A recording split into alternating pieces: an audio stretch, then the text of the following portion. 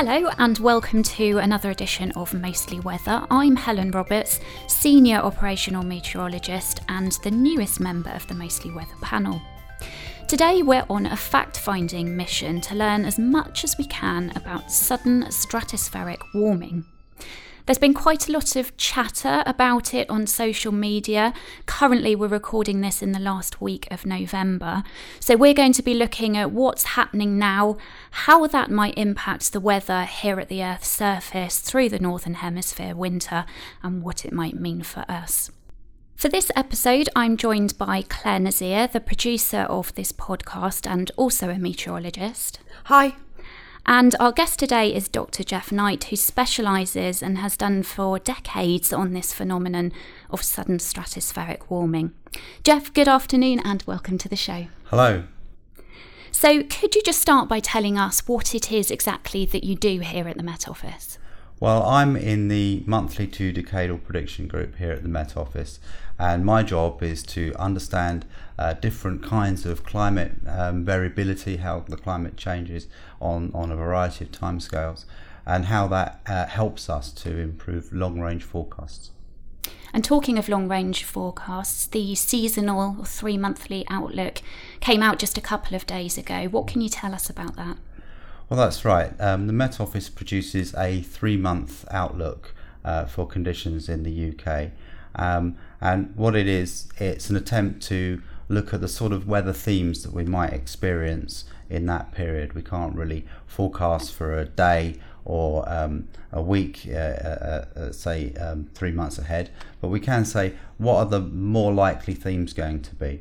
So I always think about it like it's trying to estimate how the goalpost is shifting rather than actually the result of a football match.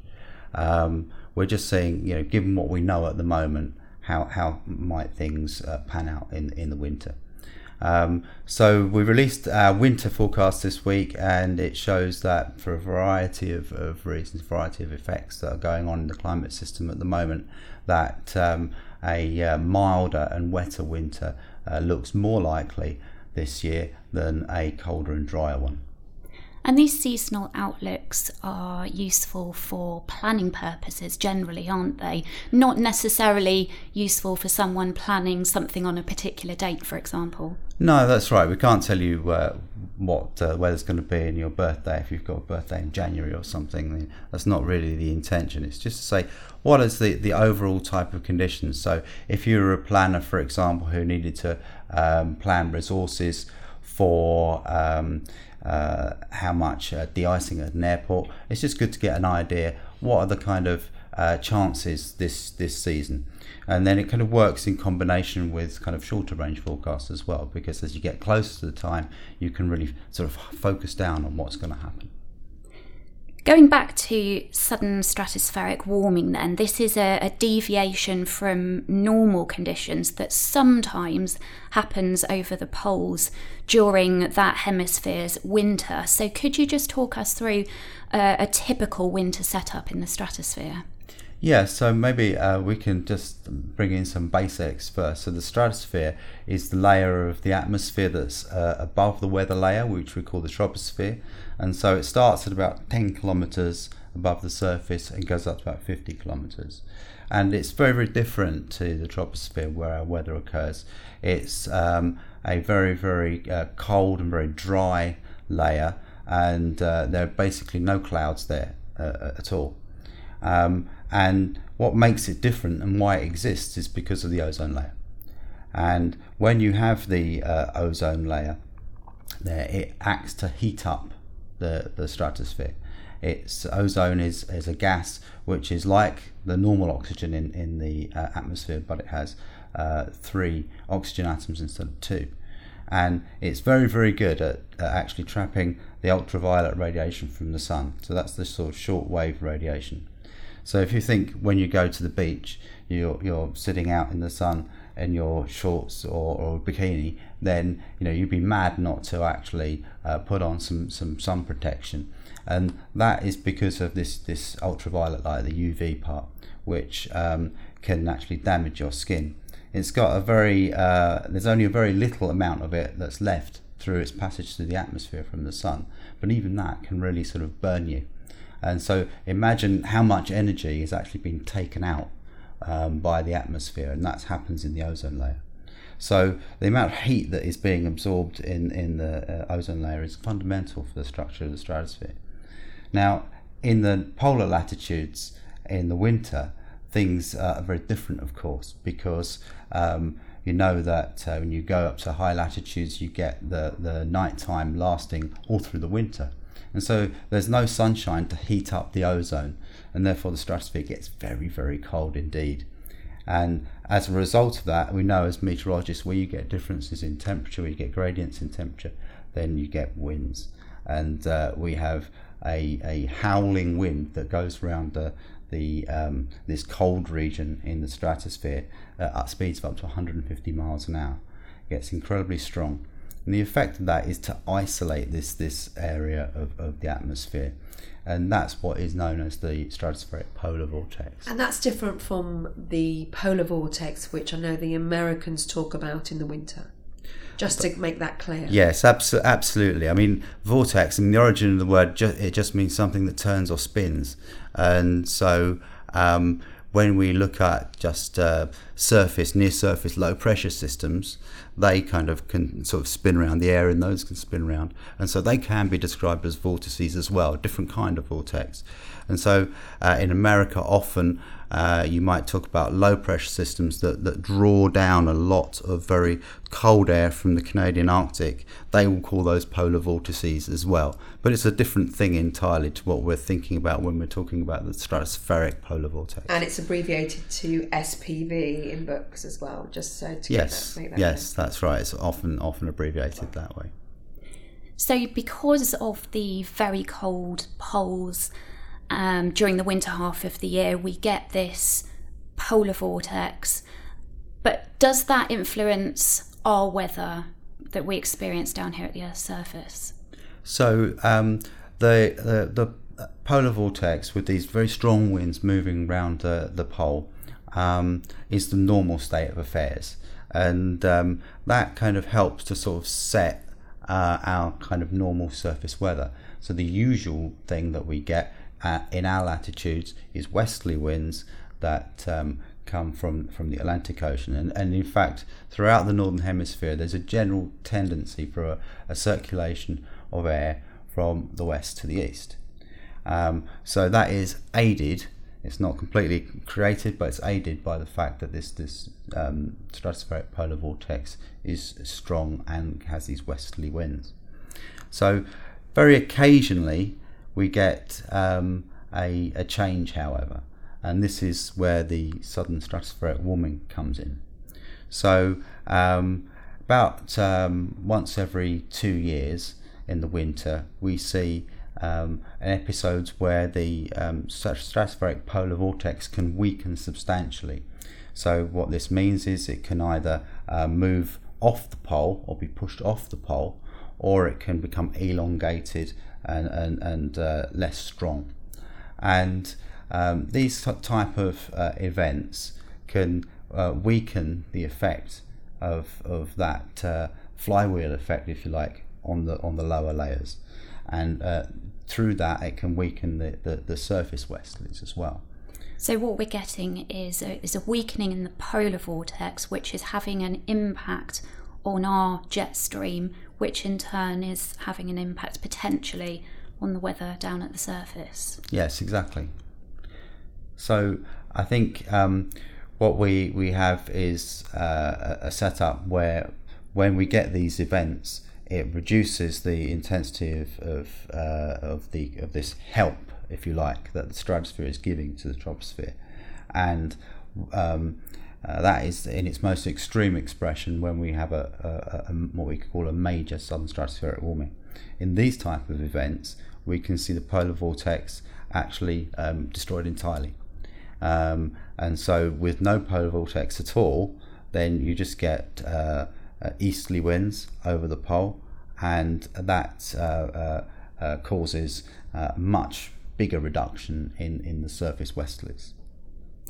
And where does the warming aspect of the southern stratospheric warming come in? So when the polar vortex, which contains the very, very cold air, is displaced off the pole, when it's breaking down, then you see at the North Pole a very rapid increase in temperatures. So it can go up 70 degrees or something like that in a matter of a couple of days, as the cold vortex is pushed off the pole and warm air rushes in. So it's relatively warm, but I should say it's only about probably -10 instead of -80. Are there reasons why the vortex weakens? Are we looking more globally at other drivers which maybe have an influence on the stratospheric polar vortex, or is it just something that happens occasionally?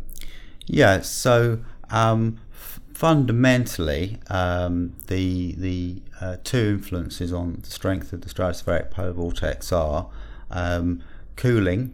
So the air in the stratospheric polar vortex has lost its ability to heat up. The ozone there isn't seeing any sunshine, so it can't absorb that energy, and all the time it is radiating its heat to space, and so it is just gradually cooling. So that's one factor. The other factor is that we see what we call planetary waves that come up from the troposphere into the stratosphere, and they can act to jostle the vortex. So these planetary waves are the kind of movements of air from sort of north to south. They're sort of periodic movements. So we may see air move northwards in the mid latitudes, and then sort of southwards again as you sort of move across the Atlantic, for example. So an example is sort of a blocking event. Is a large excursion which is part of these kind of wave features, and these can propagate up into the stratosphere. They kind of are formed by weather, or large scale weather at the surface or in the troposphere, and then they can propagate up into the stratosphere. And if they become large enough in amplitude, they can induce sudden stratospheric warmings, or even major sudden stratospheric warmings. So it works both ways then. It's not working downwards, just something which goes from top down. Sometimes initially absolutely, it's a two-way interaction. So in order to get a sudden stratospheric warming, you need to have that wave activity from the surface, from the troposphere, and then the stratosphere can respond. It depends a little bit on the state of the stratosphere at the time, but fundamentally it's driven from the troposphere. In contrast to the name, in the UK, the result of a sudden stratospheric warming can be that we end up with a cold spell. So how does that come about? Yes, so the sudden stratospheric warming will favour colder conditions, and this is because there is a reduction in the strength of the normal westerly winds that we get from the Atlantic. In wintertime, the Atlantic is much warmer than the continental Europe or Russia, in fact. And so if we get air drawn in from that direction, we have mild conditions. If we have air drawn in from the other direction, so from the east, then it's necessarily cold. So if you reduce the likelihood of getting westerly winds and increase the likelihood of getting easterly winds, on average, the winters become colder. And roughly how frequent are these types of events on a decadal time period? How many times would we expect this to happen? So on average you might sort of see 5 or 6 events in a decade, but it can be more, it can be less. I mean, the 1990s were noted for having fewer sudden stratospheric warmings, for example. I find this fascinating because when did scientists first realise there was a correlation between something that's happening 10 to 50 kilometres up in the atmosphere and something that happens at surface level? Because it's not that new a scientific discovery, is it? It's not something we've been analysing it for a long time now. Yes, so I think the understanding of that connection, or the realisation of that connection, has probably come about in the last 25 years, in contrast to southern stratospheric warmings, which have been known about for 70 years. So they were discovered just after World War II, when people were doing more and more balloon ascents to ever greater heights. And so by being able to study that balloon data, people could see that there were these very, very abrupt and rapid changes in temperature in the stratosphere that were completely unexpected. That's incredible, isn't it? That it took a balloonist, whereas now we use these supercomputer models to actually analyse what's happening in the stratosphere and then try and project what will happen maybe through our winter. The other thing I would like to know is, when it comes to an SSW, a southern stratospheric warming, what time in the winter season does it tend to happen? Well, it can happen at any point during the winter season, but usually January is slightly more favoured than some of the other months. The early season events can happen, but they're not as common. So, the stratospheric polar vortex is a fast-moving circulation of air that sits over the poles.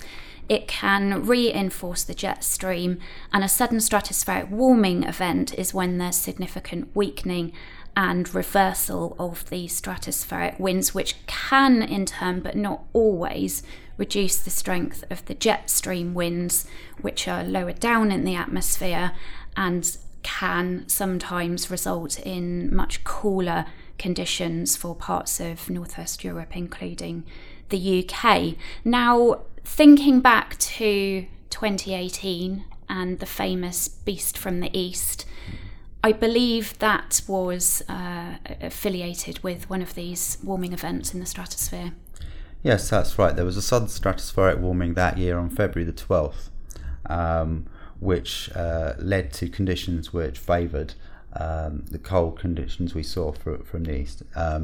So the last week in February of 2018, we saw a very strong easterly flow that was bringing air all the way from Siberia towards us, and that resulted in one of the coldest weeks that we've had for a number of years.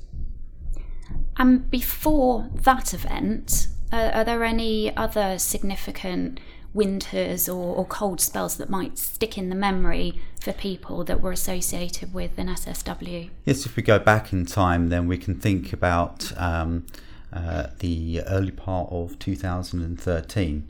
Now, 2013, I believe that there was an SSW, Southern Stratospheric Warming, in January, and that led to a very prolonged cold late winter spring period. So I can remember that at Easter that year, that was at the end of March, I went out for a walk near my house, and it was 1 degree C. At Easter, it was only it was the end of March actually, but it was still so cold for so long, and that was because of this prolonged effect of the southern stratospheric warming that had occurred.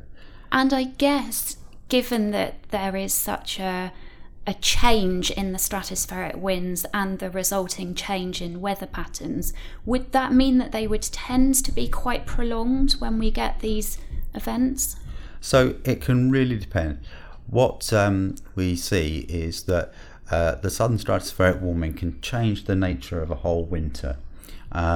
If we have an SSW event, then maybe for the next 2 months or something like that, or even longer, then we are in a regime where it favours colder weather. That doesn't necessarily mean to say that we'll get colder weather throughout that period.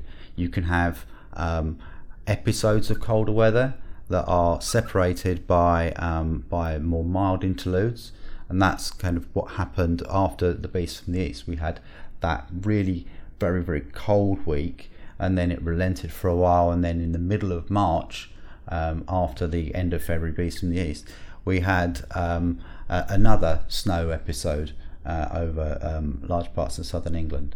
And in fact, after that, there was still a blocking pattern going on through into the summer, which led to a heat wave. Yeah, so I wouldn't go as far as to link all those things together. That's getting a long way ahead. But I think for the month of March as a whole, you can see that March 2018 was a very cold month. But it wasn't sort of remorselessly cold. It was came in episodes. And that's because the SSW, the Southern Stratospheric Warming influence, was there in the background all the time, but it is just one thing amongst a whole range of effects on the weather, and other things can sort of butt in or change the picture. So what I'm thinking of is effects from within the troposphere itself that have nothing to do with the stratosphere. So maybe effects from the tropics, or kind of just transient weather phenomena. And actually, just jumping back a little bit, it's also worth highlighting that even when we are signalling the likelihood of a cold spell, that doesn't necessarily mean that we're expecting snow in the forecast, because cold easterly winds often just bring us dry weather, don't they? Cold, crisp, bright sunshine, but you have to get something else in the mix, like a front or a low pressure system. Well, that's right. I mean, it is then coming down to the real details. So, I mean, one of the things that you can get, for example, is that when that very cold air comes across the North Sea, which is still relatively mild, you can get snow showers being produced, and where they hit and how much snow they actually produce is very difficult to actually forecast, even quite close to the event. Yeah, absolutely. Now, just moving into the other hemisphere briefly, if we can, so your work does extend into the southern hemisphere as well, and there's been talk about an SSW over the South Pole. What can you tell us about that? Yes, well, I mean, in the southern hemisphere, of course, everything's round the other way. So they have had their winter in sort of June, July, August sort of period, and in September they had a minor, what we call a minor southern stratospheric warming. So the vortex got perturbed quite significantly, but it didn't get destroyed at that particular point in time. But nevertheless, because of the characteristics of the southern hemisphere, that seems to have had quite an important impact.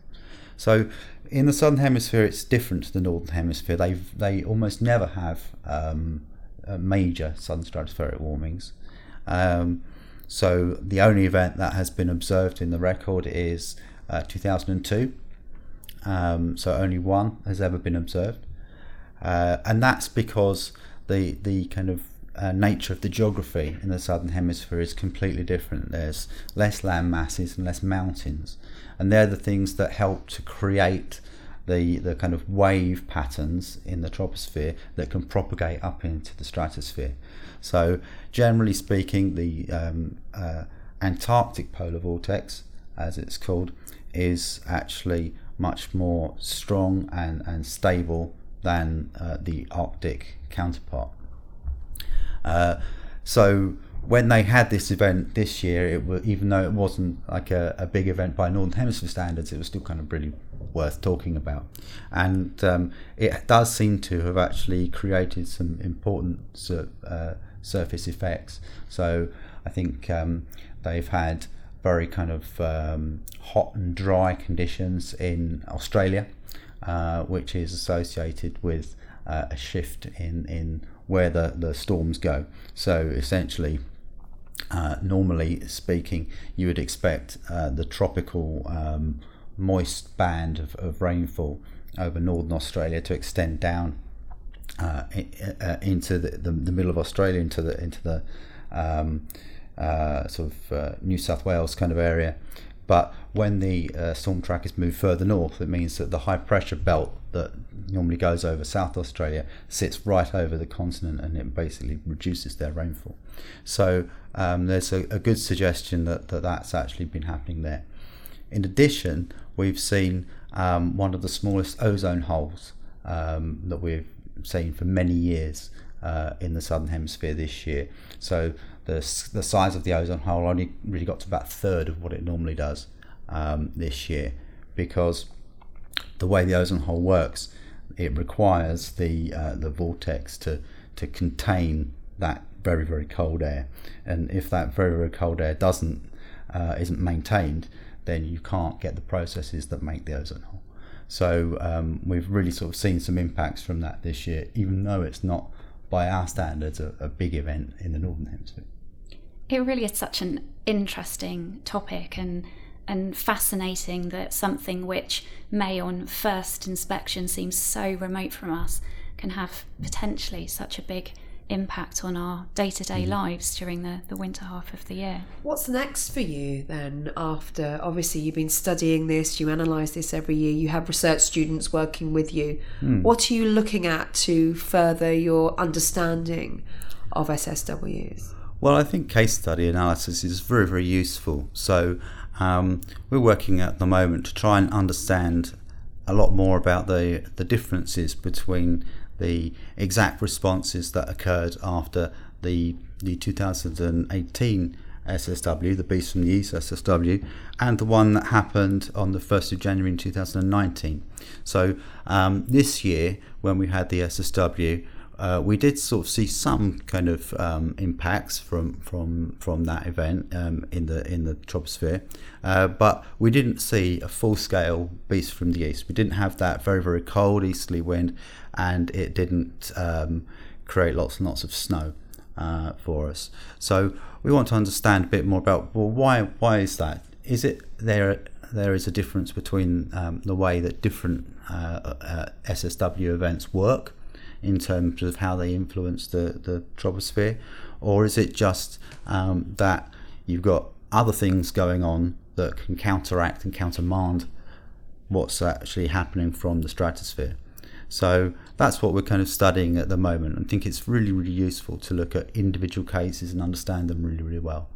And other parts of the world, other institutions around the world, are they doing similar work, or do they rely on scientists here at the Met Office to sort of guide them and direct them in the right direction of this area of study? Well, both, I think. So yeah, there's a lot of interest internationally at the moment in prediction models and their ability to predict the stratosphere. So we've recently been taking part into comparison of different long-range model systems, which how well they can predict SSWs, what kind of time range, and it turns out that the Met Office system is one of the best systems at being able to predict SSWs. Why is that then? Because of the resolution of our model, or because we've been working on it longer? Well, I think a lot of people are now really getting wise to the fact that you do need to work on the quality of your stratospheric simulation in order to be able to improve these predictability features. In understanding now that the SSWs are so important for predictability. So they're kind of like cutting on something, and I think we've maybe sort of got that picture at a little bit of an earlier stage, and so there's been a lot of work to improve the representation of the stratosphere in the models. I know that you were talking earlier, we chatted a few months ago about the SSW in Australia and over the Antarctic, and you were saying that actually one of your research students was doing work on it only last year, so you were able to almost preempt a lot of information because you were working on that aspect of it.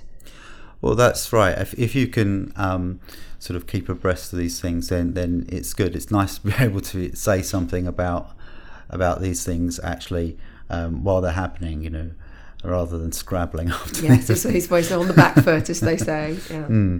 Yeah. talking of which, we will, of course, keep our listeners posted on any updates in what's happening over the stratosphere through the course of this winter. And I'm sure we'll have plenty of information as and when anything happens on our social media channels. But for now, Jeff Knight, thank you ever so much for joining us today and helping us understand this really interesting phenomenon. And thank you very much, Claire. Thank you. You're very welcome. This podcast was produced by Claire Nazir and edited by Simon Hammett.